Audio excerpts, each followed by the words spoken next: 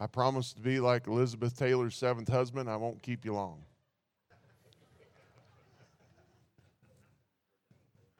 You heard that? I got one. You know what this means when the preacher takes his watch off? Sets right there? Absolutely nothing.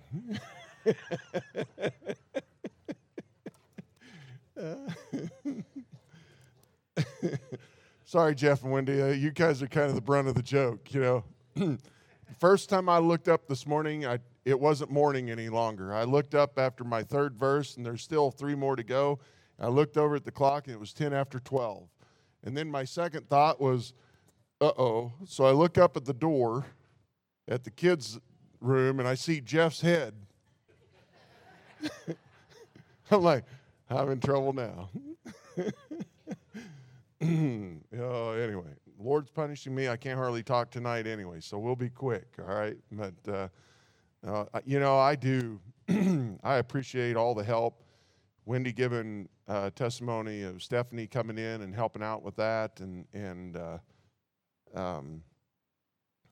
It's a blessing to have so many volunteers that you come in and you exercise your faith. You don't just sit there, but you're involved in so many different things. And that was another thing that we printed them. We gotta pass these out. Sam, there's some flyers right there for Bring a Friend Sunday. Anybody here willing to pass out 1 or 2 of those? Would you hold your hand up? We're going to give you one if you want one. We need to get rid of these. Whatever you guys don't take, I'm going to make Wes pass out.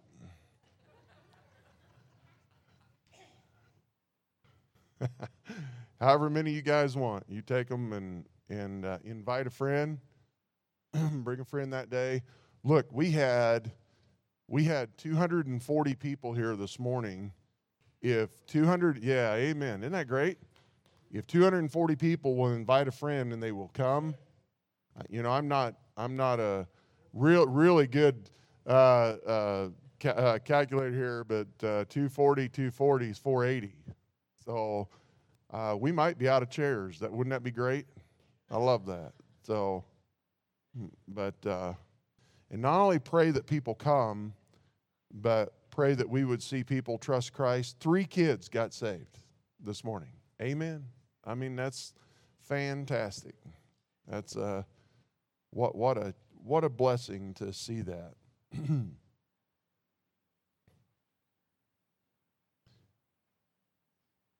I guess what we could do is we could be like the Muslims and give you guys all flip-flops, and then you get mad at me, you can take your shoe off and throw them at me.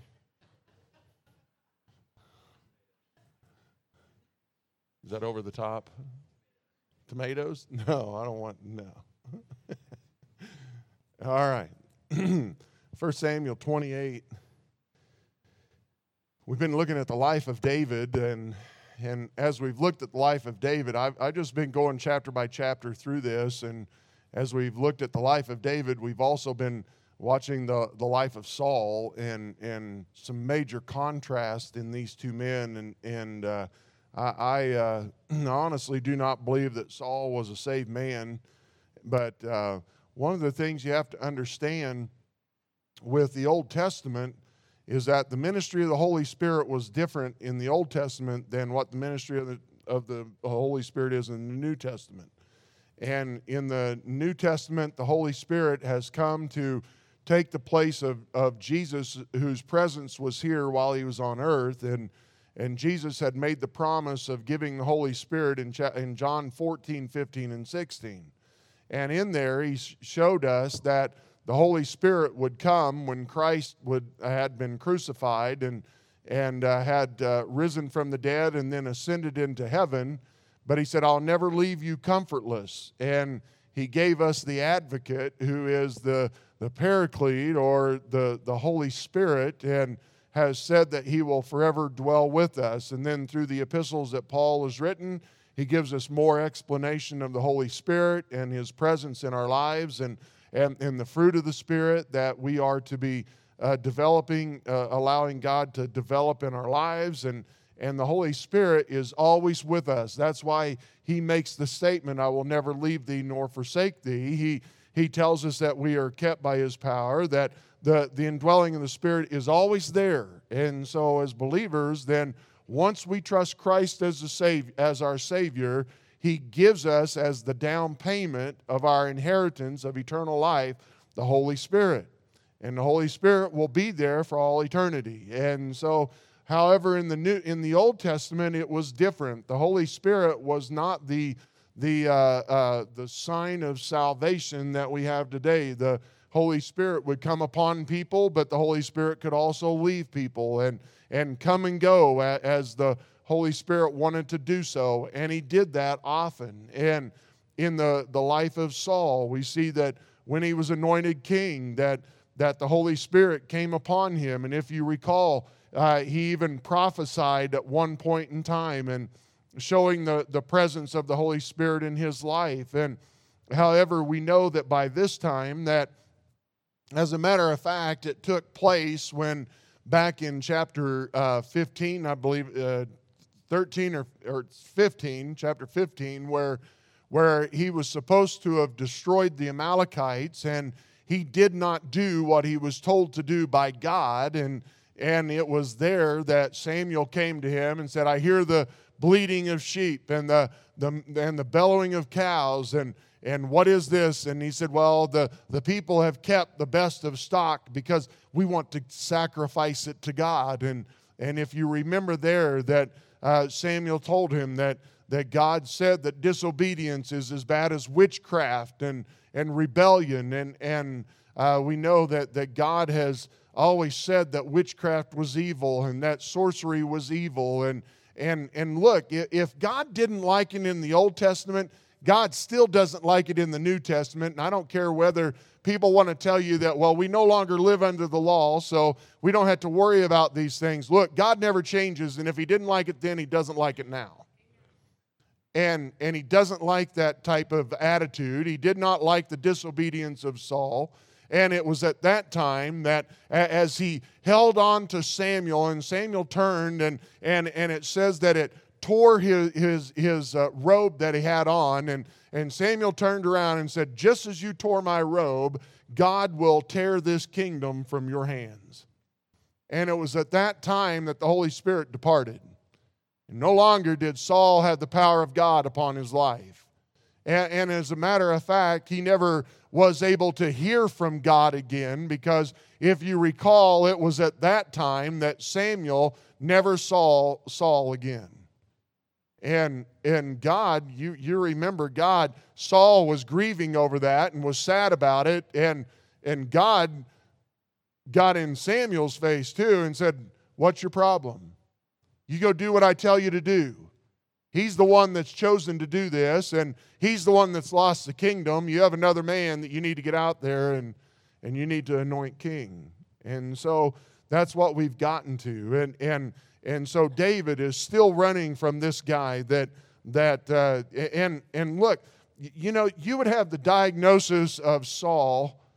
The diagnosis of him today would be schizophrenic, bipolar. I mean, there'd be a number of things that our psychologists would say is the problem with Saul. But you know what the problem with Saul was? Sin. Sin was his problem. And the root of this issue was sin in his life and a rejection of God and a rejection of the Messiah and living in his own disobedience and in his own pride and his own arrogance. And so here he is. He's constantly chasing after David, who he has been told now numerous occasions that David is the one that's going to be king. He sees that David has the anointing of God upon his life. He even scolded Jonathan and even tried to kill Jonathan because Jonathan recognized that David was going to be king and had completely lost his mind by this time and still in all of this, still unwilling to repent and come back to God. And so we get into chapter 28, and David has been fleeing and hiding out from this man that's oppressed and trying to kill him, And it tells us in these first two verses, and it's just kind of a side note, we're going to be dealing with this in the next few chapters. And it came to pass in those days that the Philistines gathered their armies together for warfare to fight with Israel. And Achish said unto David, Know thou assuredly that thou shalt go out with me to battle, thou and thy men. Now, if you remember, David has fled into the Philistine country, and the king of the Philistines was Achish, who has been the mortal enemy of Israel. And David, in his fear and lack of trust, he did run and hide there, and he's hiding out. And so now Achish comes to him and says, hey, we're getting ready to go war, and we're going to kill Israel. We're going to take them out. And David, are you with me? And David, very political in what he says, and David said to Achish, Surely thou shalt know what thy servant can do. And Achish said to David, Therefore will I make thee keeper of mine head forever. So the king read it one way, and I do believe that David, he fled because the fear was overwhelming, and I do believe that he made some bad choices in going there. But even in doing that, there was a point where David was like, I am not going there. And I'm not doing that. I'm hiding from Saul. And that's the thing with David. He is tender, and he does get his heart right whenever he starts seeing that he's wrong and making some bad choices. He hasn't yet, but in this we can see that David said, no, I'm not going to go there. So he gives an answer that is very generic, and the king takes it one way, and we see that David means it another way. He's just hiding out, trying to give him a reprieve from the nut king that's trying to kill him. But now we get in, and we're going to go quickly in this, but I titled this now, and so we'll get back to David in the next study in chapter 29, because, you'll just see. So that's just kind of a side note. Now we get into verse 3 through 25, and I titled this, The March of a Dead Man. The March of a Dead Man. Whenever we see Saul and what's going on in his life, and it's a mess. It says, now Samuel was dead, and all Israel had lamented him and buried him in Ramah, even in his own city. And Saul had put away those that had familiar spirits and the wizards out of the land. He did all of that when Samuel was around. And I tell you, it shows you the leadership of Samuel. It shows you that Samuel was one that I'm sure he had his own problems and had his own issues. We know that his sons didn't follow in his steps like they should have, and didn't go the way that they should have in some areas. So we do know that there were some issues with Samuel, just like all of us, that he wasn't perfect in any way, but man, what a leader he must have been. And I think about the time when he came into the city and people were afraid of him and wondering, Samuel, why are you even here? And they feared him for the what he represented, the holiness and righteousness of God. And so now Samuel is dead, and since that time, Saul has been wandering in the darkness and has no leader and has no direction. And what a picture that is of an unsaved person.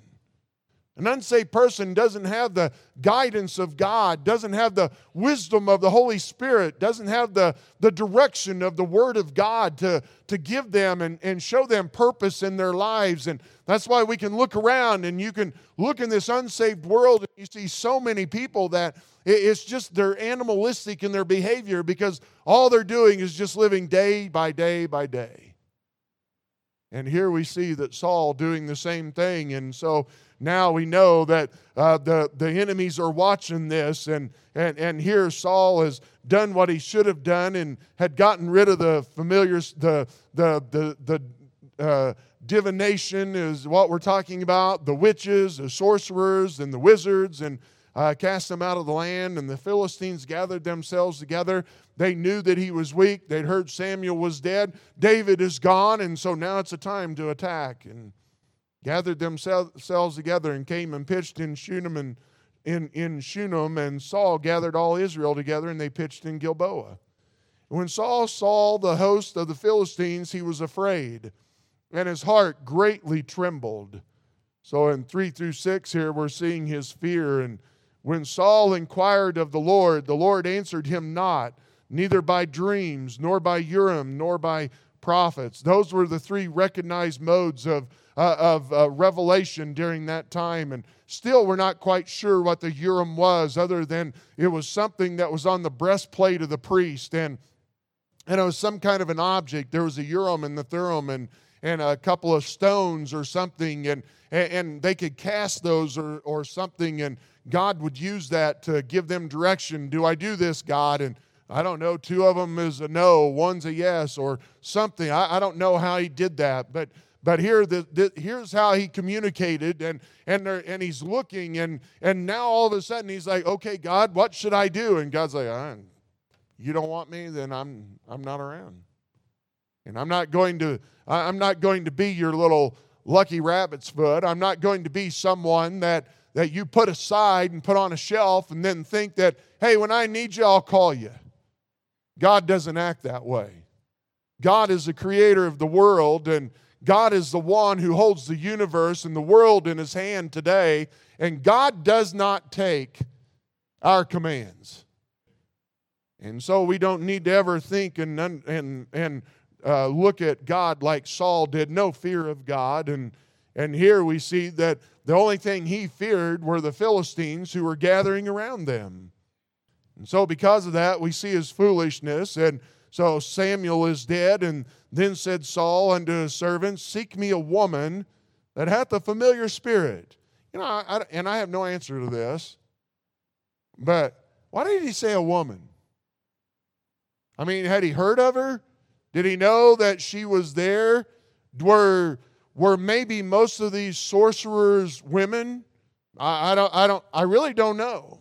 I don't know why that he would be going and seeking this woman, but he said, but he says here that you seek me out a woman that hath a familiar spirit, a sorceress is what she's talking about, a necromancer, and someone that can call up the dead.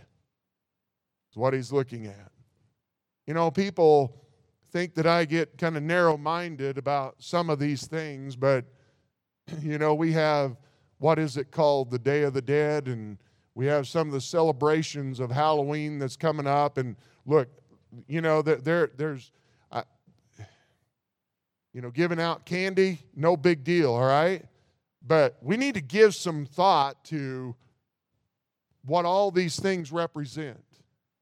You ever given thought to what Halloween is calling up the dead people and talking to those who are dead? Look, I don't want to talk to them. I'm telling you, the ones that you're going to talk to are not the ones that come back from heaven.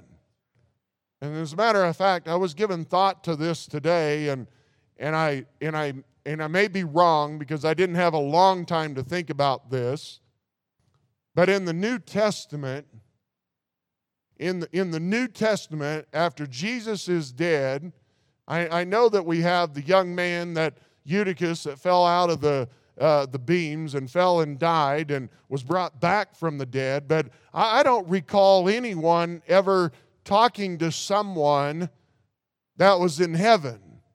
Now, in the Old Testament, they were in Abraham's bosom, somewhat different than the heaven that we have now. And it was in Abraham's bosom that Samuel would have been. And we know that there was a great gulf between Abraham's bosom and Hades of the time, and that holding place that people are still in today. And however, we do know that Abraham's bosom is empty today, and when Jesus Christ died on that cross, that it was there that we know that he led captivity captive, and it's there that I believe that he went into Abraham's bosom, and it's there that he took those believers out of Abraham's bosom, and he paraded around where those that were across the great gulf and in that place of Hades could see the great Savior and watch him and see how he brings all of his believers out and delivers them into the heaven that we know today. And so we see that here we see that what he's wanting to do is he's going to go to this sorcerer, this necromancer who can pull up the dead. Well, I'm telling you, she's not going to be bringing anybody back, and she's not going to be able to go into to any of these areas. And what we have today that consider themselves necromancers, then the only people they're going to be bringing back are the demons of the devil. And you don't want any part of that. And it is real. And it is vicious. I'll ask Brother Dwight if he'll do it. He needs to give a testimony of a man that he just ran into on a flight just last week, flying back to Pennsylvania, and ran into a guy, talked to him who was a witch. I can't remember the name that he used, like a necromancer, and talked to him. And Dwight kept talking to him about Jesus and the blood, and it seemed to tick the guy off. And anyway, I'll just let him give the testimony of that and let you know that there is a spiritual world out there and we don't want any part of it. I don't want to represent any of that. Know how careful we need to be. And so anyway, he says here, he can't hear from God, so he goes to the world's ways and, hey, I want to find this woman and inquire of her. And his servant said to him, behold, there's a woman that hath a familiar spirit in Endor. And Saul disguised himself and put on other raiment. He went, and 2 men with him, and said, they came to the woman by night, and he said, I pray thee, divine unto me. Practice your divination upon me, unto me by the familiar spirit, and bring me him up, whom I shall name unto thee. The woman said unto him, behold, thou knowest what Saul hath done. Here all of a sudden she's very innocent. How he hath cut off those that have familiar spirits, and the wizards out of the land, whereof then layest thou a snare for my life, to cause me to die? And Saul sware to her by the Lord. Isn't that amazing? So I want to hear from the devil, but I promise to God that I won't hurt you. The hypocrisy of this, isn't it? Saul sware to her by the Lord, saying, as the Lord liveth, there shall no punishment happen to thee for this thing. Honor among thieves, right? Neither one of them represent God, but will swear by God.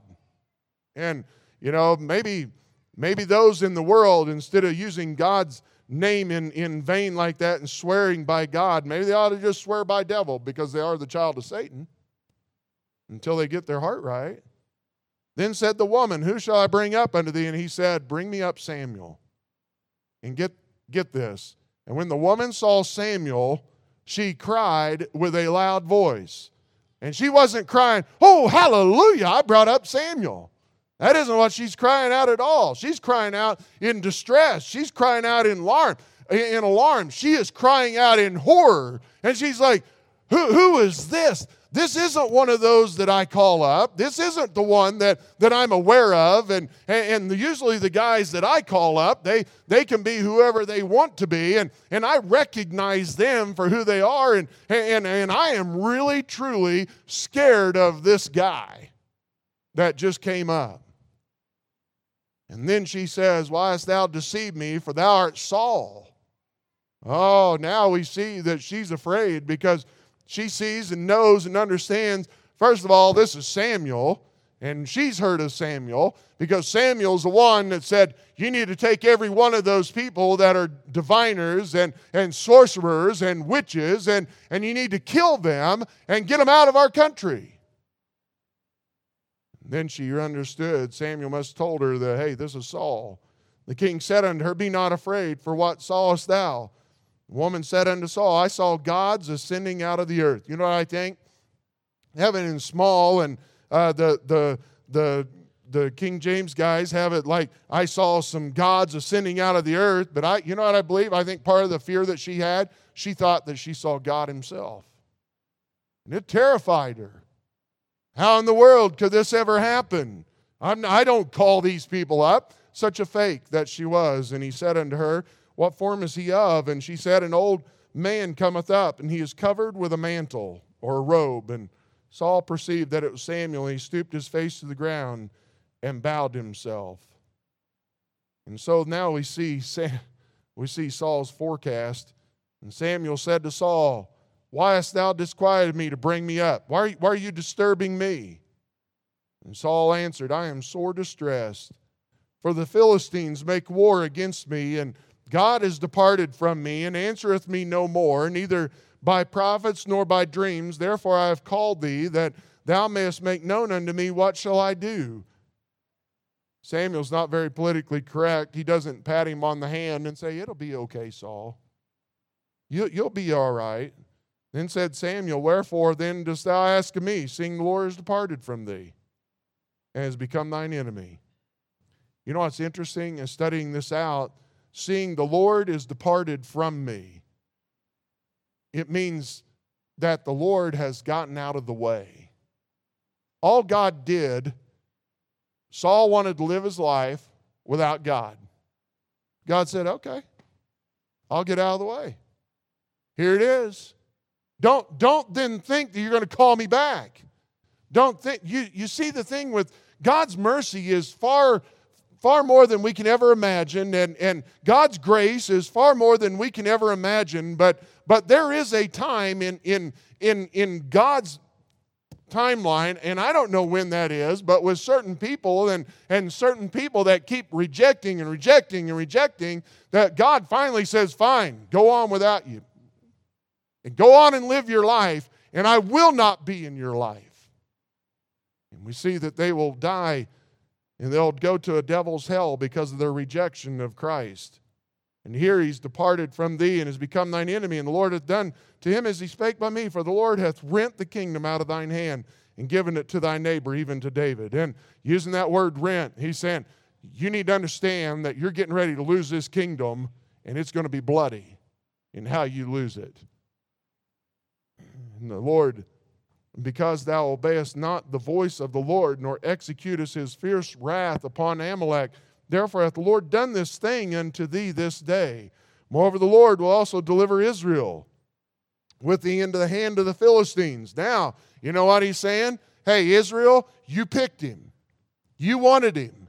Now deal with the results of you wanting him instead of just being a theocracy and letting me be your God and letting me guide you and direct you. Now you're going to deal with your own decisions that you made. Then Saul fell straightway all along on the earth and was sore afraid because of the words of Samuel, and there was no strength in him, for he had eaten no bread all the day nor all the night. I don't know that I've ever seen anyone that scared. But to the point where he curls up, lying on the ground, terrified because of what was going on. And then we see his final meal. And the woman came unto Saul, and saw that he was sore troubled, and said unto him, Behold, thine handmaid hath obeyed thy voice, and I put my life in my hand, and have hearkened unto thy words, which thou spakest unto me. First of all, typical worldview, she cared only about her own life.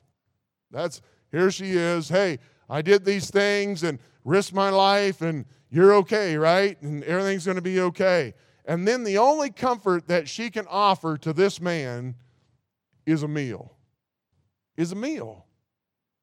Now therefore I pray thee, hearken thou also unto the voice of thine handmaid, and let me set a morsel of bread before thee, and eat, that thou mayest have strength when thou goest on thy way. And I had an interesting discussion with some friends that good people, but they're part of the Mormon religion, and they think that that's the way that they're going to get to heaven. And they were trying to tell me that Mormons are Christians. And I'm like, nope, sorry. Doesn't happen.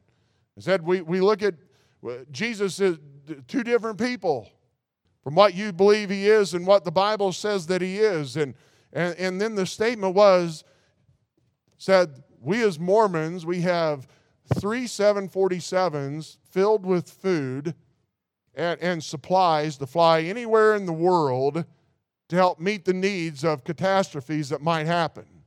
Do you not think that that's what Jesus would do? Well, I think that the thing that we need to understand is there were times where Jesus fed the 5,000. What about the ones that didn't come out there?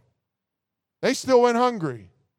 What about the pool of Bethsaida, where the man had laid there for years and years and years waiting to be healed? Well, we hear of that one that was lying there, but Were there others maybe that were lying around there needing to get into the pool and be healed? And did they sit there and watch when this man finally was healed there by the pool of Bethsaida? And what about the rest of them? There were times where someone physically wasn't healed. There were times where someone still went hungry. And we need to understand that Jesus is far more than just someone that's going to fill our stomach and meet the physical need that we have. Oh, He promises that He'll do those things, but there is something, and who does He do that for? Those that have given their heart to Him. Jesus has something far more important than eating of a morsel of bread. Jesus gives us eternal life.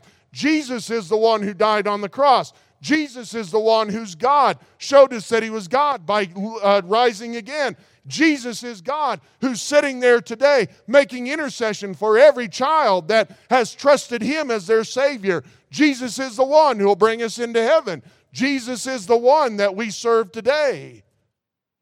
And here we see that all that the world has to offer is, I'm sorry that you're going to die, Saul. Here's a piece of bread. Here's a fatted calf. But he refused and said, I will not eat. But his servants, together with the woman, compelled him, hearkened unto their voice. So he rose from the earth and sat upon the bed. The woman had a fat calf in the house, and she hastened and killed it and took flour and kneaded it and did bake unleavened bread. And then I titled this last verse, The March of a Dead Man. And she brought it before Saul and before his servants, and they did eat. Then they rose up and went away that night. No hope. No hope. There is no hope without God. There is no hope without our Savior. There is no hope that in that we are even going to enjoy this life. Saul was the king of Israel and didn't even enjoy his life. There is no hope without our Savior. And oh, how we need to look to Him. And here we see the march of a dead man. We'll see him again in about 2 more chapters. Last time we hear of Saul, he takes his own life. Not only does he die, but so do his sons. And he loses his kingdom. And why? Why? Because of his disobedience. His disobedience. It is serious about serving God. Now, I know that I don't believe Saul was a saved man. But I'm telling you that we as believers need to understand that God is not mocked. And that God wants our obedience. And He wants our heart. He wants us to serve Him fully and wholly with our heart, our soul, our mind, and our strength. And when we do, then we have God's blessings. Then we have the true blessedness of who God is to us, our Savior and our Sustainer. Let's pray. Father, I thank You for Your word tonight. And I pray Your blessings upon it. I pray that You use it in our hearts and lives. Give us a good week, Lord, that You'll help us to be bold in our witness, bold in our living. And, Lord, give us victory this week over some of the sin that fights us and the temptations that come. Lord, help us. Give us victory over those. And we come back together. We can give You the honor and the glory.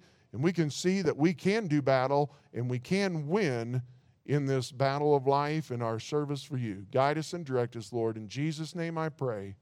Amen. Thank you.